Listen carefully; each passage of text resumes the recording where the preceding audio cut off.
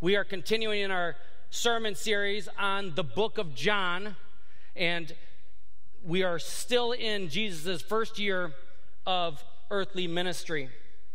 And John, through the power of the Holy Spirit, he has explained to us that the whole purpose of this book is about believing in Jesus.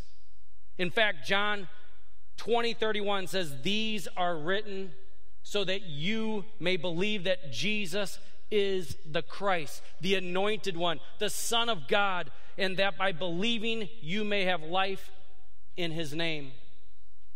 In fact, all of Scripture, all 66 books, they're all pointing toward the Messiah, toward Jesus Christ. They're all talking about Jesus. In John chapter 14, it says it very well. Jesus says, "I am the way, the truth, and the life, and no one comes to the Father except through me." And in this particular story, we see that Jesus, along with his disciples, they're going to move northern. They're going to move north and into this region called Samaria. And at that time, he's going to find himself at a well where there's a woman going to be there at the same time. This is going to be a conversation, an encounter that took place in the most unlikely location during the most unlikely time with the most unlikely company. For the woman, it was going to be a day just like any other day. She was from a town called Sychar, and she was just coming to get water. And very similar to the Jewish apostles, she would understand, at least have a working knowledge of the first 5 books of the Old Testament, but she worshiped and served and had faith completely different than the apostles. And this particular woman had quite a story. She had 5 husbands and 5 divorces. She was living with another man at this point. And since she's coming at high noon, we can assume that she either made the decision to not go with the other women, as tradition had it. The women would go around dusk time together and gather the water, and it would be a social event. So she either decided not to go with them, or she was being shunned, and that's why she was going at the high point of the day where the heat would be the hottest. This woman had 1 watering jug with her. We don't know why she didn't have multiple jugs. If you've been to third world countries, you see a lot of these women carrying jugs, and usually they have at least 2. She only had 1. Maybe she just needed it for that particular day. But you know what? She was at this particular well at this particular time for this particular conversation. When you look back 1 chapter, you see Nicodemus. In John chapter 3, Nicodemus, who had been watching Jesus from afar, Nicodemus was a very smart man. He knew Scripture frontwards and backwards. And Nicodemus watched the miracles happen, and he looked, and he saw Jesus, and he snuck away from his friends so he could have a one-on-one conversation with Jesus. This woman was completely opposite of that. She came at high noon. She didn't know who Jesus was. She had never heard of him. She'd never seen any miracles. And you know what? She didn't care about Jesus. She just wanted to do what she needed to do and get back to her life. Maybe that's you. Maybe you don't know Jesus. Maybe you really don't know Jesus, and you just want me to stop, and you want to get on with your life and let this day get over. However, this woman, just like Nicodemus, her meeting, her individual connection with the Savior of the world would change her eternity. It would change her eternity. And I love that Jesus does that. I love that Jesus cares about each of us so much that he's willing to have one-on-one conversations with us. He doesn't care what our rank is and what our title is and where we're from. He doesn't care what we've done. He wants to love us right in our spot right now. You're here today, you're worshiping together. We're worshiping as corporate worship, singing songs and hearing the word of God. But Jesus wants to have a one-on-one conversation with you. He wants to talk to you. It's great to commune with the great I am. If you haven't already, would you turn your Bibles to the Gospel of John? We're going to be in the 4th chapter. If you don't have a Bible, we have Bibles in front of you, underneath the chairs, around the row. Let's go to the Lord in prayer. Heavenly Father, Lord, we pray a blessing upon this message. We pray that you are honored and you are praised. Let you speak to us now. In Jesus' name we pray. Amen. John chapter 4, we'll start with verse 1. Now when Jesus learned that the Pharisees had heard that Jesus was making and baptizing more disciples than John, although Jesus himself did not baptize, but only his disciples, he left Judea and departed again for Galilee. And he had to pass through Samaria. So he came to a town of Samaria called Sychar, near the field that Jacob had given his son Joseph. Jacob's well was there. Our first point for today is that we can rejoice that God is sovereign. God is sovereign. Do you believe that statement? Do you believe that that statement is true? That God is sovereign? He is all-knowing? So many times I come to the conclusion that I truly don't believe that at times. You see, I find myself manipulating life circumstances to try to meet my perceived needs, whether financially or physically or mentally or relationally. I try to maneuver things around. Can I truly declare, and that's what I was thinking, can I declare what Isaiah said, I will wait for the Lord and I will hope in him? Can I declare that? Can I trust in God's sovereignty? Frankly, can I humble myself before God, demonstrating that I really, really trust in his sovereignty? Friends, Jesus is in charge of all circumstances. And we see that today in this story. There are so many things that had to happen. Jesus had to leave at the exact right time. Jesus had to walk through the direct path in order to get to that well. He had to send his disciples away to go get food, so they weren't all there and scare the woman off. He knew the woman was walking there at that exact time, and he worked all those details out. He had to go about 20 miles to make that happen because Jesus is sovereign, and Jesus' timing is absolutely perfect. It's perfect. The second thing we need to rejoice about is that the Almighty sent his Son. The Almighty sent his Son. Verse 6 in John 4, Jacob's well was there. So Jesus, wearied as he was from his journey, was sitting beside the well. It was about the 6th hour. I love that John includes this stuff. I love that he gives us all of these details to help us to understand Jesus' humanity. You see, Jesus was wearied. He was exhausted. He was tired. And this is a huge thing for us to understand. The creator of all things, who created in 6 days, was tired after a long, hot day. Jesus had nearly 20 miles in at that point, best guesses. But yet he was going to take time to focus on someone else. I love that Jesus isn't like me. I love that fact. You see, the author, John, he was giving us an excellent view of Jesus' humanity, which is super important for us to understand. From the gospel story, that Jesus was fully God and fully man at the exact same time. Luke chapter 2 tells us that Jesus was born a baby. John 19, just like here in John 4, it tells us that Jesus was thirsty.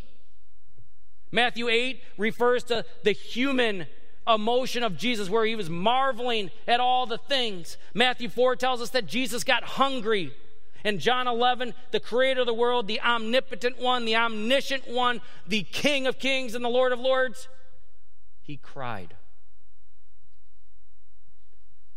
Simply put, the love of God that he showed us by sending his son Jesus here to live as fully man and fully God at the same time is amazing.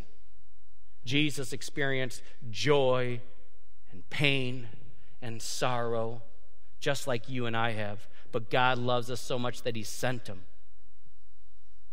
You know what? God loved this woman so much that he sent him to be with her that particular day. You know, God loves you too. God loves you, and maybe today is the day that you needed to hear that God loves you. Maybe you think no one loves you, but I'm telling you, God loves you.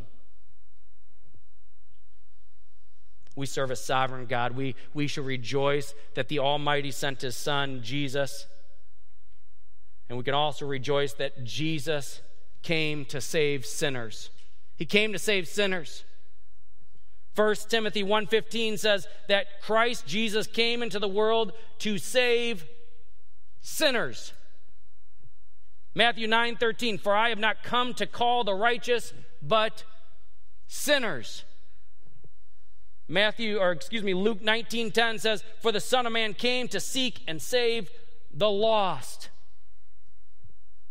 In our study today, we see that this woman is a sinner. We don't know all the details of all the things that were going on. We don't get that, and it doesn't matter. That woman is just like you and just like me. Romans 3:23, we are all sinners and we all fall short of the glory of God. All have sinned. No matter who you are, Jew, Greek, wherever you're from. But just like the woman at the well. You see, the woman at the well, Jesus wanted to be with her. Jesus wanted to talk to her. Jesus wanted to share this great news with her. And Jesus wanted to offer her eternity. That's why we should be rejoicing. Because it doesn't matter what we've done. It doesn't matter what our past is. It matters about right this moment. Jesus is there. He stands at the door and he knocks. If anyone hears his voice and welcomes him in, he will come in. All you have to do is ask, and that's for anyone. My lovely wife, Sherry, she's a senior in college right now, getting her degree in social work. A couple semesters ago, she took a class in comparative religion. And in that class, they were talking about the different religions, and the professor talked about Christianity. And Christianity is an exclusive religion. Not allowing anyone in. It's just so closed-minded. But all these other religions, they are inclusive and they welcome everybody. And after some chatter and bias towards one direction rather than the other, Sherry raised her hand, asked some interesting follow-up questions. And then the guy right next to her gained some courage and he said, sir, I agree with you. I understand that Jesus said in John 14, what I read earlier, that Jesus said, I am the way, the truth, and the life, and no one comes to the Father except through him. Jesus it's the only way. It's exclusive. But you know what? Scripture also teaches us that all can come, that all are welcome in. Matthew 11:28, come to me, all who are weary and heavy laden, and I will give you rest. All. Are you weary today? Are you heavy laden? Do you have all kinds of stuff on your mind? You have all kinds of things going on. People sick, injured, sad, broke, all these different things. Jesus says, come to me. Come to me. That's what this woman was experiencing. She may have had a ton on her mind. She may have had a lot of guilt, but Jesus loved her. He loved her so much. We serve a sovereign God, friends. A God that loves us so much that he came to this world to save us from our sin. And you know what? There is nothing that can separate us from the love that Jesus shows us. Nothing. Verse 7 of chapter 4. A woman from Samaria came to draw water. Jesus said to her, "Give me a drink." For his disciples had gone away into the city to buy food. The Samaritan woman said to him, "How is it that you, a Jew, ask for a drink from me, a woman of Samaria? For Jews have no dealings with Samaritans." You see, when he was asking this woman for a drink, he was literally saying, "Let me borrow your utensil and take a drink out of that." She knew he was a Jew, maybe from his accent, from his look. And there's no Jew that would ever drink from somebody else's stuff, let alone a Samaritan and a woman. You see, history, a little history lesson, 722 BC, the Assyrians, they attacked northern Israel, which would have been referred to as the region of Samaria, used to be the capital, kind of spread out. They attacked it, they deported all the Israelites, except for a handful of them. They intermarried with them, and then they started referring to them as half-breeds. And no good Jew would ever mingle with the Samaritan. In fact, Scripture says that he had to go north. Jesus had to go north into Samaria in order to get to his next location. And most Jews, they would go east, and then they would go north to avoid even coming to this area. But not Jesus. Not Jesus. You see, this reminds me of historical things that we all have heard and dealt with. Even on American soil, slavery and segregation.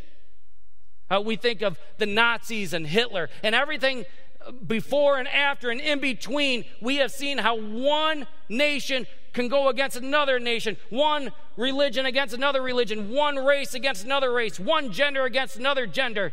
That school is better, that school is worse.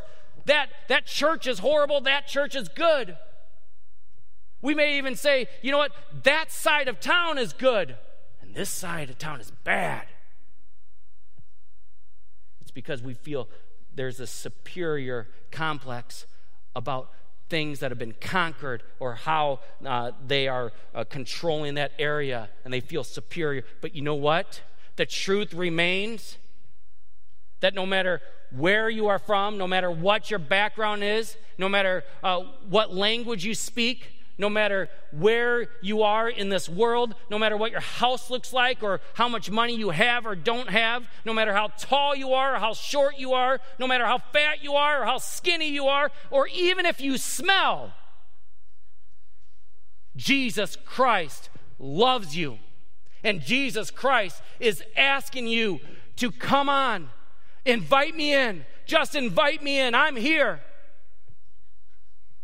Romans 8 says it, "For I am sure that neither death nor life nor angels nor rulers nor things present nor things to come nor powers nor height nor depth nor anything else in all creation will be able to separate us from the love of God in Christ Jesus our Lord." Just because this was a Samaritan, just because this was a woman, it was not going to separate Jesus from having this conversation and offering her eternity.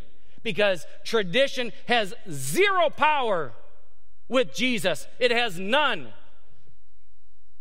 And you know, friends, you and I, we make too many excuses. You and I who love Jesus Christ, we make too many excuses of why we are not sharing the good news of Jesus Christ. Oh, you know what? That's a Mormon. I can't talk to them.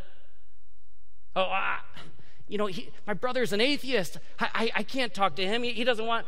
They don't want to talk about religion.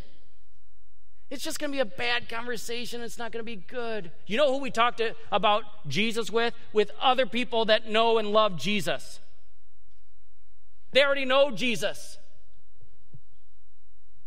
The fifth thing we can rejoice over is that salvation is a gift of God. It's a gift.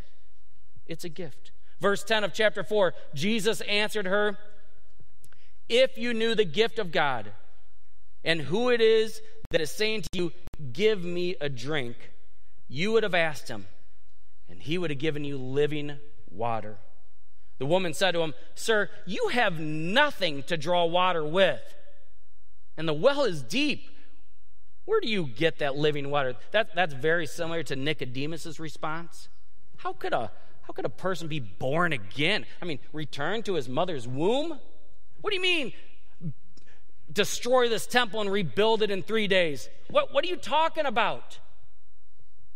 Over and over, we see that people have no understanding of what Jesus is actually saying. Continuing on, Jesus said to her, "Everyone who drinks of this water will be thirsty again. But whoever drinks of the water that I will give him will never be thirsty again. The water that I will give him will become in him a spring of water welling up to eternal life." The woman responded, "Sir, give me this water so that I will not be thirsty or have to come here to draw water." I don't know how long this conversation lasted. I don't know. But I do know that the key to all this woman's issues, the key to everything that she was seeking, the key to all of her answers and questions, the key to her eternity was sitting right in front of her. All she had to do was ask. Matthew 7:7 says, "Ask, and it will be given to you. Seek, and you will find. Knock, and it will be opened to you."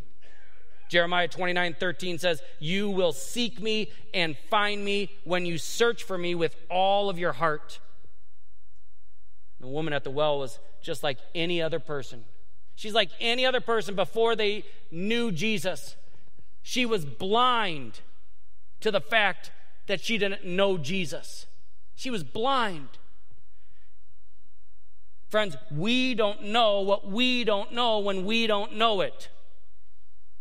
Are you following me here? This woman didn't know Jesus before this moment in time. But she did know something. She knew that she was feeling empty, that there was something in her heart that was missing. There was some piece of her life that she just kept trying to fill from all the wrong places and all the wrong things and all the wrong, maybe, men. She was blind to her need of Jesus. Maybe that's you. Maybe you try to fill your life with all kinds of stuff. Jeff Bezos, I was talking with somebody the other day about Jeff Bezos, and we were talking about faith. I don't know Jeff Bezos, and I don't know anything about his regular life. I just know he owns Amazon. But Jeff Bezos has a couple dollars. And when Jeff Bezos is maybe struggling in life with something, maybe he needs to fill that hole with something, Jeff Bezos will just drop $1 million on something. And that fills that gap, and I feel good. 3 or 4 days later, starts feeling empty again. And you fill it again, buying, doing, flying, whatever it might be. And then I thought about us. And I thought about what we do. That maybe it's drinking something or smoking something or buying something from Jeff Bezos. Whatever it might be, we keep trying to fill that hole with other stuff when there is someone who we could fill it with. And it's Jesus. Jesus. The woman, she didn't want to carry this jar up and down the hill, back and forth the rest of her life. She wanted rest from that. But that's the amazing part of salvation. The amazing part of salvation is that God will lead the blind to light. Isaiah 42:16, I will lead the blind by ways they have not known. Along unfamiliar paths, I will guide them. I will turn the darkness into light before them and make the rough places smooth. These are the things I will do. I will not forsake them. We go to Psalms 146:8. The Lord opens the eyes of the blind. The Lord lifts up those who are bowed down. The Lord loves the righteous. And Jesus in this conversation is about to give this lady sight. And maybe you're here and you've been blind. And you haven't even known about Jesus.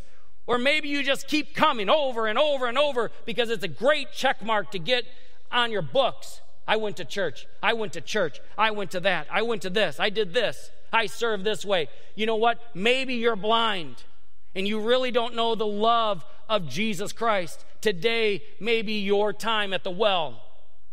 Jesus loves you. Friends, we serve a sovereign God, one that has existed for all time, that knows everything.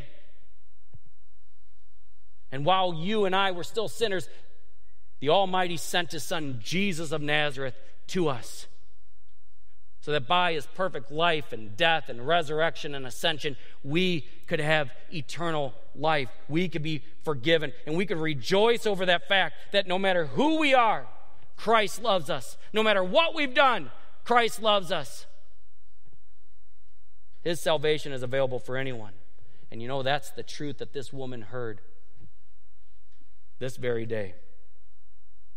You see, something needs to happen once you hear that truth. Once maybe your eyes have been opened up, and maybe, again, that's you today. So something needs to happen. What's the next steps? What are the next steps? First, we need to humble ourselves before Jesus. Humble yourself. This is the part in chapter 4 where she calls the woman out on her sin. And in 18, we see that she starts admitting her sin. She starts confessing her sin. 1 John 1:9 says, if we confess our sins, He is faithful and just to forgive us our sins and to cleanse us from all unrighteousness. That's judicial forgiveness. Judicial forgiveness. That means that at that moment of time when you give your life to Jesus Christ, when you ask for Him to come in, He's been knocking, and now you're going to ask Him, your eyes have been opened. All of your sins that you've ever done. You murdered somebody. You hated people. You stole stuff. You were a prostitute. You lived this life of filth. It doesn't matter. At that moment in time, you are completely forgiven. Not only at that moment, you're forgiven for all the things you did before, you're also forgiven already of all the things you're going to do. That's judicial forgiveness.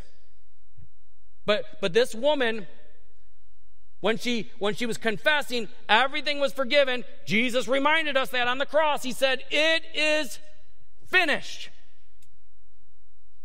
But it's not finished for us to have relational forgiveness. You see, He told this woman, and he later talked to the people at Sychar, that, you know what, we need to keep having times where we confess to Jesus, where we come to Him to build our relationship back and forth. As you might know, my wife and I, we have 10 children.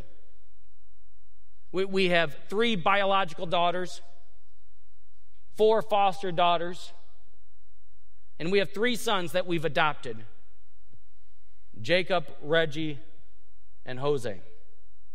And you know what? These 3 sons will always be my sons, and I've got birth certificates that prove it. Sherry's and my names are on each of those birth certificates. But you know what? If one of those boys starts disregarding me, starts disobeying, starts doing whatever he wants to do, it is his job at that point to come to me and seek forgiveness. And I will be like the prodigal's father, and I will run out to him, and I will embrace him and love him. That's what our Lord wants us to do on a continuous basis. He wants us to come to him and lay our sins at his feet and say, I am so sorry. And every single time, I love you. I love you, because he knows our hearts. He knows exactly why we're coming before him, why we're humbling ourselves. You know, King David, he realized this. King David said, when I kept silent, my body was wasting away. My bones were literally becoming nothing. He knew he had to keep coming to God and keep confessing his sin, not for salvation, but for relationship with Jesus. After we've come to know Jesus through confession, we need to humble ourselves before him on an ongoing basis.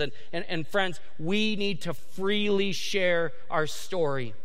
Share our story with everybody. You see, after some discussion with this woman and realizing that he is the great I am, the woman leaves her jar and she takes off.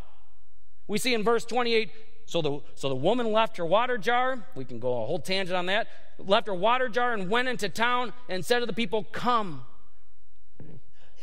see a man who told me all that I ever did. Can this be the Christ? Can this be the Messiah? They went out of town and they were coming to him. Verse 39, many Samaritans from the town believed in him because of the woman's testimony. He told me all that I ever did. Matthew 28:19 says it clearly to us. Go and make disciples of all nations. Of all nations. We don't have to throw out some theological stuff to people. Just share with people our story. Hey, this is how I was lost. This is what was going on in my life. And you know what? I found Jesus, and he went to the cross, and he forgave me my sins, and this is my life now. It's hard, but this is my story. Share it with everybody. And that leads us to our last part. We need to heed the words of God. We need to heed the words of God. 1 Peter 2:2 says, like newborn babies, crave pure spiritual milk, so that by it you may grow up in your salvation. In verse 40 of this chapter, we see that Jesus stayed with the Samaritans for 2 days. Man, those 2 days had to be fantastic. And as they heard Jesus at the end of his stay over those 48 hours, the people proclaimed in the following verse, in verse 42, they said this. They said to the woman, it is no longer because of what you said that we believe. For we have heard for ourselves, and we know that this is indeed the Savior of the world. 2 Timothy 3:16 reminds us that all Scripture is breathed out by God. All Scripture is profitable. Jesus said in Matthew 4:4, it is written, man shall not live by bread alone, but by every word that comes from the mouth of God. We should crave God's word. We should desire to continue to grow in our salvation as we seek to be men and women who are serving the King of Kings. We shouldn't keep this treasure to ourselves, friends. It's a treasure. It's a treasure. Share it, because you have an abundance. That's why we read the word, friends. That's why we study the word. That's why we trust the word. The woman at the well was changed this very day. Her life was affected because she heeded the words of Jesus. Maybe you have known Jesus for 40 years. Are you heeding his word on an ongoing basis? Are you listening to his word and studying it and reading it because you want to be a warrior for him, an ambassador to carry his message across? Are you focusing in on yourself or others? No. Your focus should be on the Savior of the world, on the Savior. Here's a question. Are you thirsty? I am. I literally, legitimately am. That's good. Ice cold. I've kind of become a snob with the type of water I put in here. And this water stays cold for quite a while. But eventually warms up. I've forgot to drink it and drank another bottle of water somewhere else and come back to it and ew. But once this is empty, which is getting close, I have to refill it. And then sometimes, because I'm a water snob, that type of water isn't in my fridge waiting for me. So I got to fill it from the tap water. We do that, guys. We seek satisfaction in all kinds of things in our life. And we keep seeking it over and over and over. We keep going to the internet for that same exact thing. We keep calling up that one friend to meet us at that same location. We keep going to that same website to order that same type of stuff. We keep doing those things over and over and over because we're trying to satisfy this thirst. But we understand from Scripture that we know someone who could give us something where we'll never thirst, that we'll never hunger again. If you have Jesus in your life, if you know Jesus as your Savior, He fulfills everything you need. Not your spouse, not your kids, not sports, not money. No matter what your situation is, it's Jesus is the one who you should be focused on because He will help you quench that thirst.